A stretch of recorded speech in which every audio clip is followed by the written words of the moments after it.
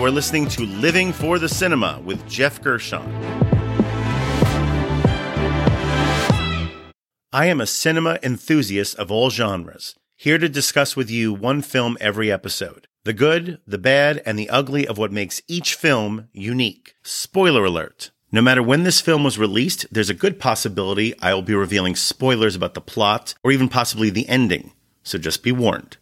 The Exorcist, which came out in 1973 and was directed by William Friedkin. It stars Ellen Burstyn, Linda Blair, Jason Miller, Max von Sydow, Lee J. Cobb, Kitty Wynn, Jack McGowan, Barton Heyman, Rudolph Schundler, Gina Petrushka, and William O'Malley. The genre would be supernatural horror thriller.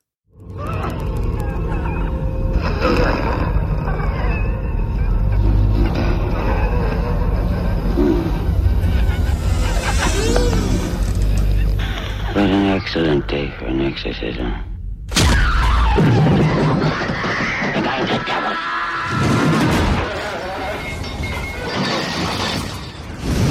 You know what he did? The power of Christ compels you! Hit me!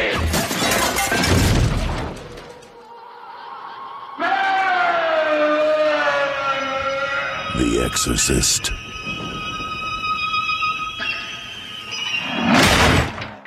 It embarrasses me to say that I did not see this film for the first time until just a few years ago, and it blew me away. I just could not believe how it actually lived up to the hype.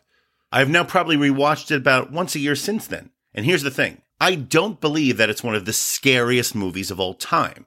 For one thing, I'm not Catholic. Sorry, I know that helps. And the other thing is that, like with Psycho, I'd already encountered so many references and parodies of this movie by the time I got to actually finally see the actual movie. Did you do that, little girl?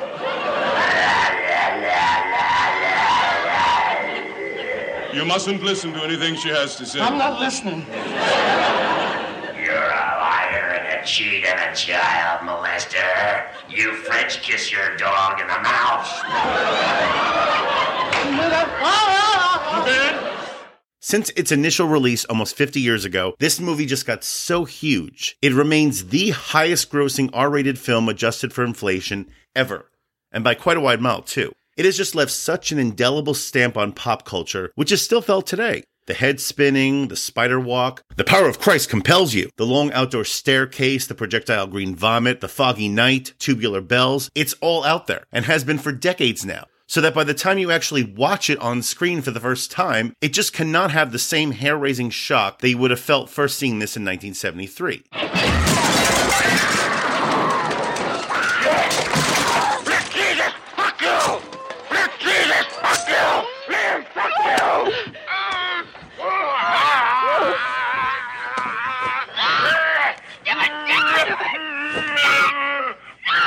But that does not make it any less impressive from a storytelling perspective or any less impactful a story as far as I'm concerned. Because this is an amazing story, told in the most effective way possible. The late great William Friedkin and the late great writer William Peter Blatty were just not effing around when it came to telling this unflinching tale of young innocent Reagan's possession and the literal hell that she and her mother Chris endure as a result.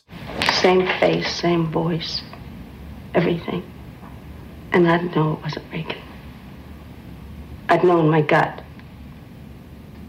I'm telling you that thing upstairs isn't my daughter. Everything is presented on screen documentary-like and with minimal score, and it's all paced and performed in the most realistic manner possible. For me, what transpires on screen is more horrific than jump scare horror. I'm completely absorbed with the trials that both of these characters must endure, and I cannot help but ache for the mother. I mean, I'm a parent myself, though I'm not sure that matters. And the scenes surrounding these trials, where we watch Chris being given nothing but non-committal advice and counsel from those doctors. Case of your daughter in the temporal lobe. It's up here in the lateral part of the brain. It's rare, but it does cause bizarre hallucinations, and usually just before a convulsion. A convulsion? The shaking of the bed. That's doubtless due to muscular spasms. Oh, no, that was no spasm. Look, I got on the bed. The whole bed was thumping and rising off the floor and shaking, the whole thing, with me on it. Mrs. McNeil, the problem with your daughter is not her bed. It's her brain. I mean, everyone is grasping at straws so that by the time we hear the mere suggestion of this being an actual demonic possession, it almost feels like a relief. You're kind of reminded that, oh yes, this is a fantastical movie. This isn't real. Well, at least if you're not Catholic. I'll put that qualifier on. Though that is not to diminish in any way the thrilling direction that the story takes for its second half. Most importantly, we are already along for the ride, as we now have people who we are invested in. We want to see them defeat this thing. And of course, that's helped by this excellent cast. And it should go without saying that Ellen Burstyn as Chris and Linda Blair as Reagan just deliver all-time performances. They're both deservedly nominated for Oscars. You can bring Mr. Dennings if you like. Mr. Dennings? Well, it's okay. Well, thank you very much, but why on earth would I want to bring Burke on your birthday? You like him? Yeah, I like him. Don't you like him?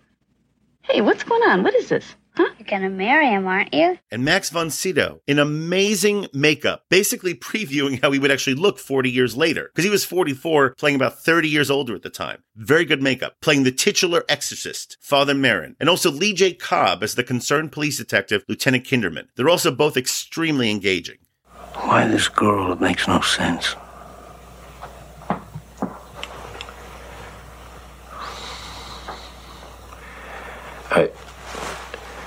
I think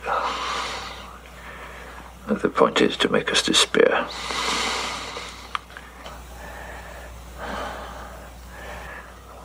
To see ourselves as animal and ugly. To reject the possibility that God could love us.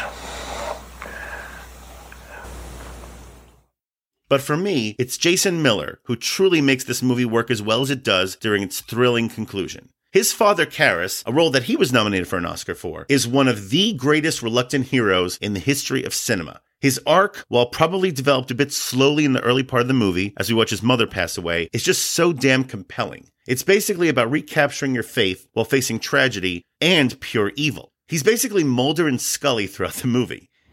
Look, your daughter doesn't say she's a demon. She says she's the devil himself. Now, if you've seen as many psychotics as I have, you'd realize that's the same thing as saying you're Napoleon Bonaparte. You asked me what I think is best for your daughter. He's playing all this pretty subtly, but you get the sense that it weighs more and more on him to the point where he finally realizes what he needs to do, leading to what is just a very cathartic and satisfying moment of heroism at the very end, starting with that quiet exchange with Chris at the bottom of her staircase. Is it over? Is she gonna die?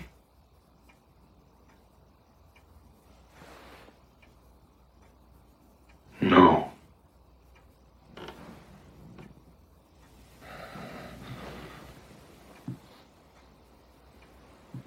I mean, get away from her, you bitch! Happy trails, Hans. Fire, you son of a... This is as good as any of those moments. One of the great endings in movie history. Take me! Come into me! God damn you! Take me! Take me! This brings me to the categories. The first category would be the best needle drop. This is the best song cue or piece of score used throughout the runtime of the film, because music is essential to film. Wow, this has to be one of the easiest choices in the history of this category, as there can only be one piece of music. And that would of course be the debut single from British ambient musician Michael Oldfield. Now, it would actually not be released as a single until the following year in 1974, but that's because this song became a cultural phenomenon right alongside the movie at this time. It's a straightforward mix of synth and classic piano, highly influential, as you could definitely experience the DNA of this theme for future horror scores. Most notably, John Carpenter's theme for Halloween just 5 years later. You could hear it in that.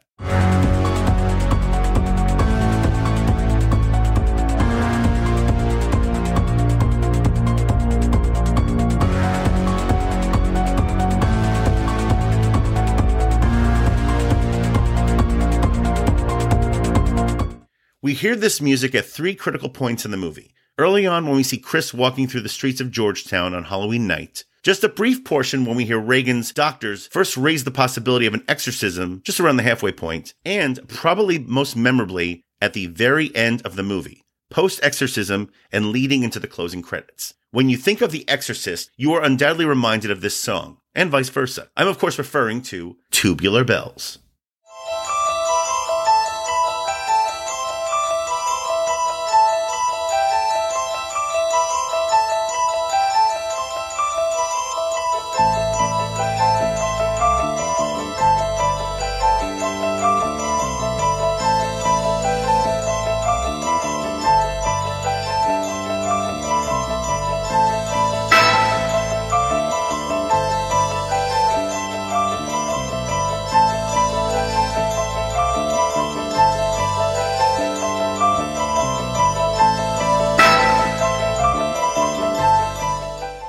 This brings me to the next category, which would be wasted talent. This is the most underutilized talent involved with the film. Now, as I have done in the past with actors like Ray Liotta and James Caan, I'm going to take the rare opportunity to utilize this category to actually celebrate the recent loss of a brilliant artist. And that would, of course, be this film's director, William David Friedkin, who passed away just this past August at the age of 87, resulting from pneumonia and heart failure. Born in Chicago, as so many other great people are, Friedkin barely graduated high school. He didn't attend college, and his primary interest from a young age was the movies. His first real job at a school was actually working in broadcasting at WGN-TV, where he started in the mailroom and eventually honed his craft, becoming a director of TV documentaries. He would eventually parlay this directing career into feature films, and it was in 1971 that Friedkin became a celebrated phenomenon, directing the surprise box office smash and winning 5 Oscars, including Best Director for himself and Best Picture, the cop thriller The French Connection, starring Gene Hackman. Where do you want it? Where do you want it? Oh, shit. This side.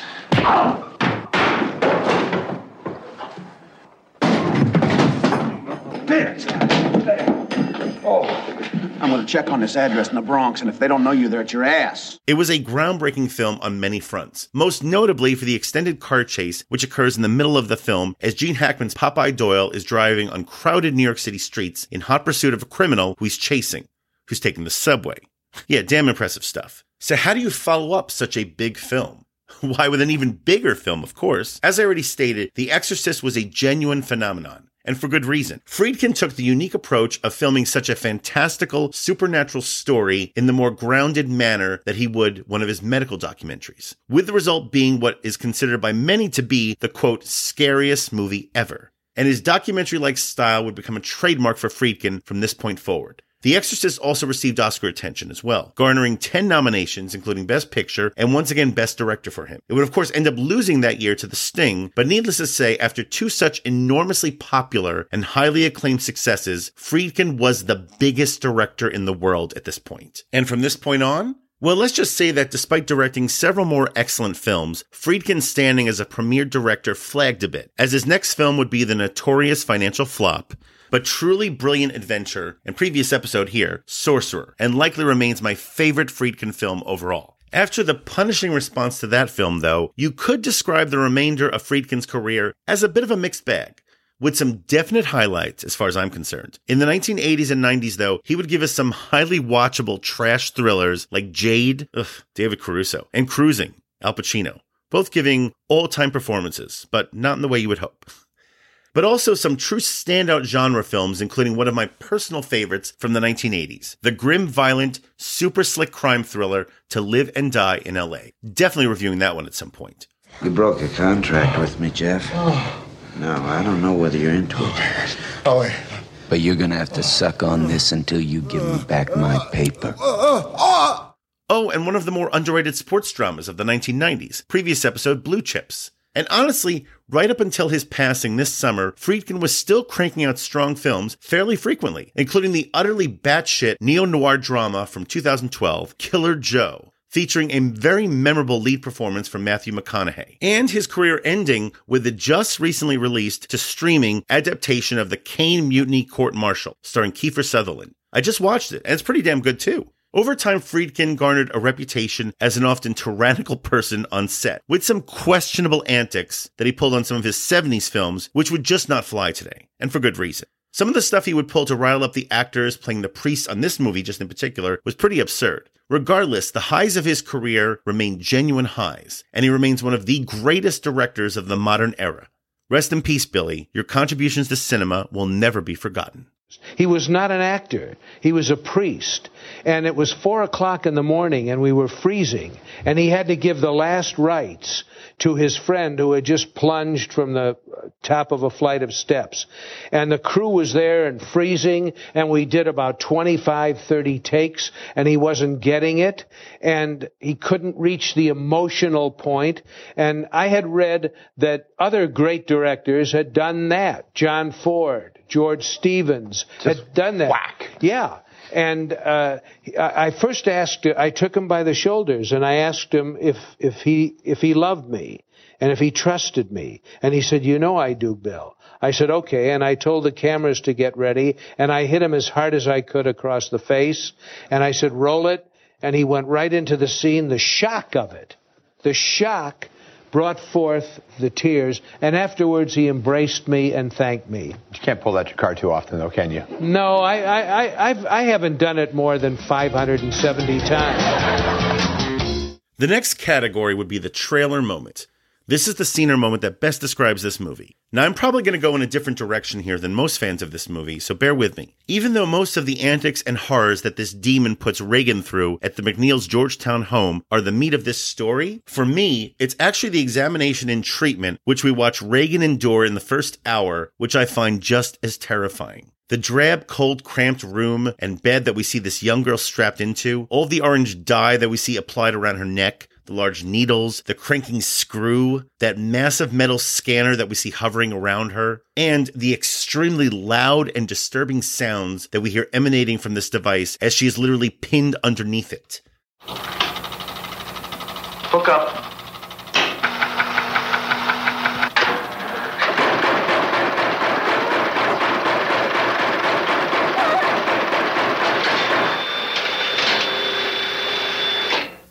That is the shit of nightmares as far as I'm concerned. And apparently for audiences of the time, these sequences brought with them as much shock value as the supernatural stuff, as this was the first time a movie portrayed a realistic angiogram on screen. Yep. Just truly impressive filmmaking on Friedkin's part, along with stellar performances from the two main leads to really bring terror to this story on a more grounded level early on. And now for the final category, the MVP, the person or people who are most responsible for the success of this film. Now back to that ending. It's a brutal, unflinching battle between good and evil, which is never presented to the audience in a condescending manner. With a strong assist by the also recently passed, unfortunately, DP Owen Roizman, R.I.P., Friedkin never lets us off the hook when it comes to feeling and hearing the bone-crunching sacrifice required to defeat this demon and to save this young girl. God the Son commands you. God the Holy Spirit commands you. The mystery of the cross commands you. The blood of the martyrs commands you.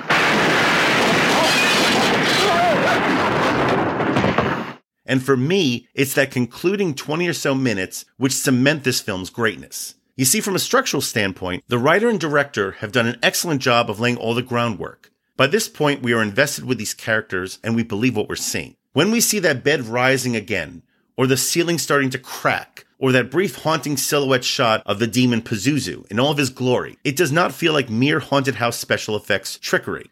It feels like an epic struggle by some well-meaning, otherwise unremarkable folks to eradicate this harsh entity which is threatening the life and well-being of this child.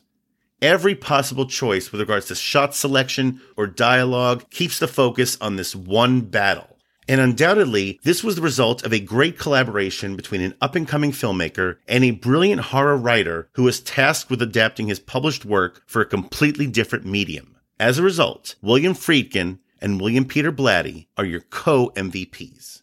It has been said that the film The Exorcist has taken the more exploitive elements of the novel and left out maybe some of the meatier aspects. Do you want to comment on that? Sure. Who said that? First, let's talk about who said it. Okay, it has been said in some reviews. By who? Film critics. Which one? Okay, I don't have specifics with me, but that has been said. I've never heard that. Let's put it that way. My attitude about the book was it was a great classic work of literature. I believe that The Exorcist will be, the novel, will be regarded years from now as the works of Edgar Allan Poe are regarded today. My rating for The Exorcist would be 5 stars out of 5.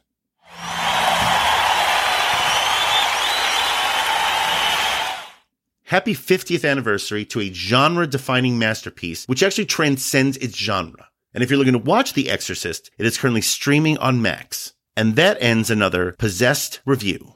Please like, subscribe, and share the Living for the Cinema podcast, and follow and like us on Facebook, Instagram, and Letterboxd. And join us next time for another review from Living for the Cinema.